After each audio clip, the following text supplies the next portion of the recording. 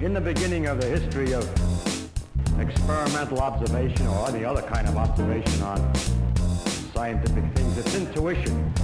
It's intuition, which is really based on just experience with everyday objects that suggest reasonable explanations for things. You're listening to Two Shrinks Pod. I'm Amy Donaldson. And I'm Hunter Mulcair. What you're about to hear is a little snippet from episode 10. Way back when, we spoke about Star Wars and whether Anakin Skywalker has BPD. The reason that you are hearing this now is because the next episode that will appear in your feed in a couple of weeks' time is going to be called Diagnosing the Skywalkers, Mental Health in the Star Wars Universe.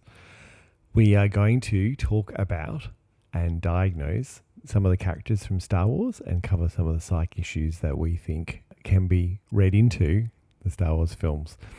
We did an episode on Harry Potter called Harry Potter and the Pathological Personalities, and it's going to be quite similar to that.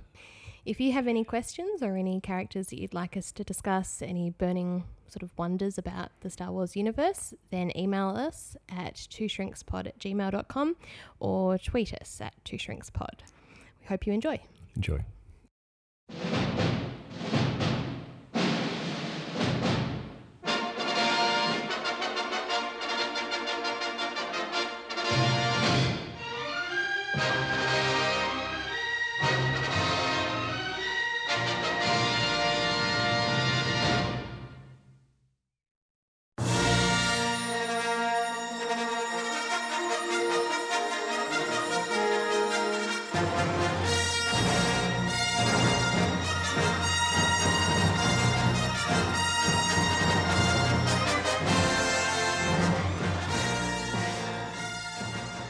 So in the first episode of this podcast, I talked about the Death Star, analysing Death Star for weaknesses. I remember. And in it, I made mention to the fact that someone had done some research about Anakin Skywalker and borderline personality. Are we going there? We are going there. Yes. A friend of mine, Ingrid Morgan, psychologist, she messaged me and said that she wanted to hear more about that. So Ingrid. Thank you, Ingrid. This is not particularly for you because it's really just about for me, but you encouraged it. So You're to blame. So Eric Boy and colleagues wrote a letter to the editor of Psychiatry Research in 2011 titled, "Is Anakin Skywalker suffering from borderline personality disorder?" So they did a psychodynamically orientated exploration of his life. And his history emphasises elements of BPD. So the absence of father and early separation with his mother, use of defence mechanisms such as splitting, projection, infantile illusions of omnipotence, difficulties in emotional and impulse regulation, Definitely. and dysfunctional experiences of self and others. They suggest that he fulfills 6 of the 9 DSM-4 criteria for BPD. So impulsivity and difficulty controlling his anger. Yep. Alternated between idealization and devaluation of his Jedi mentors. Which, yeah, I'd say that's probably true. Permanently afraid of losing his wife, Padme, who, Natalie Portman, studied psychology. It's all linking up. That's all linking up.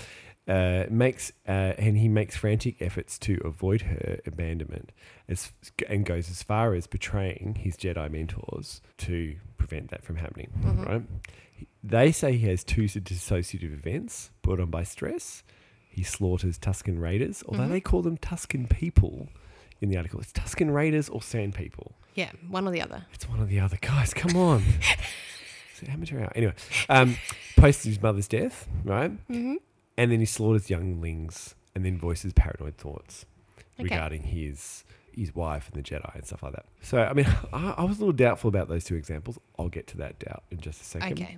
And he has uncertainty about who he is, who he was, turns to the dark side, and they sort of say that he changes his name and suggests identity disorder. So he changed his name from Anakin Skywalker to Darth Vader. Although Emperor Palpatine assigns the name. So is it really about him or about someone else's issues? Was there nothing about kind of risk-taking behaviour? Sort of, They the should have put in self-harming, risk-taking behaviour because behaviour. episode 2 he's doing crazy stuff and Obi-Wan's just like, oh man, like, oh. So it looks like he might meet criteria even if you scrap that other one. Yeah, anyway. So, and they finish off, say, you could use this in teaching BPD, blah, blah, blah. Yeah.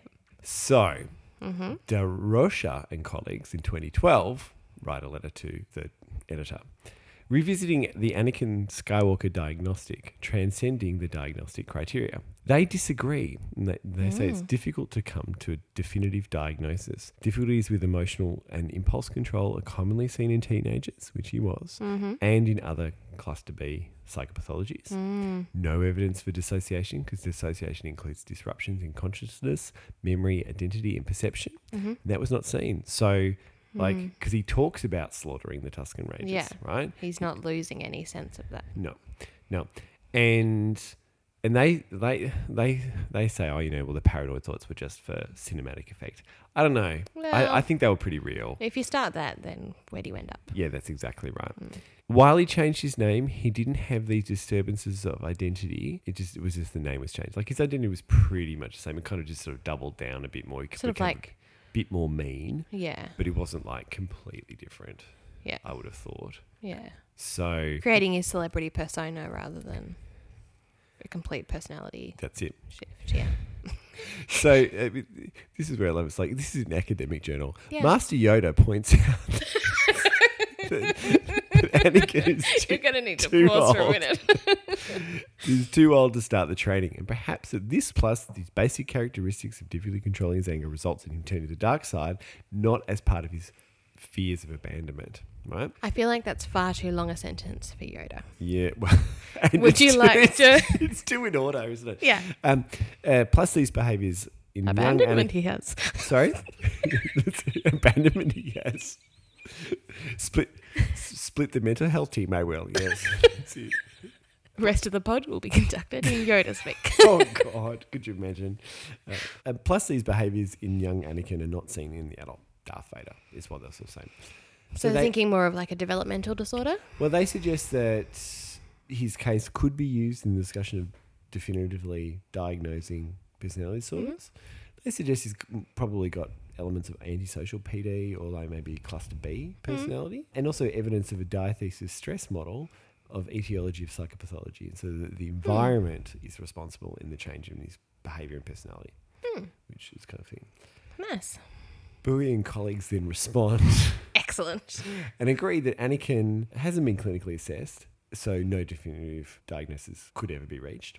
They say that turning to the dark side could have been associated with stress, but this does not preclude him having intense fears of abandonment.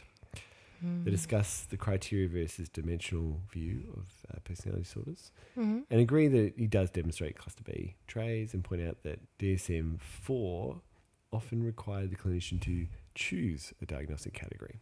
So very wise. Very wise. Then in 2015,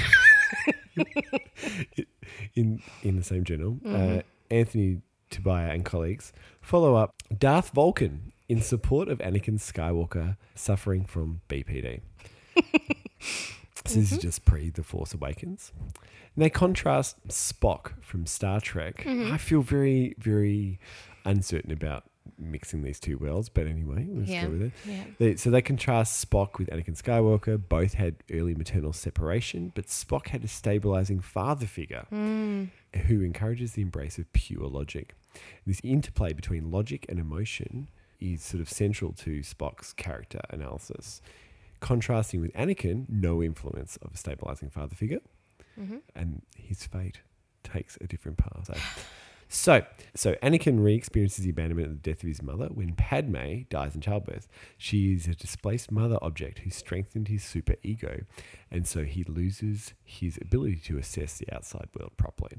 His search for a father figure increases the risk of victimization by Palpatine, who is the, unbeknownst, the evil emperor.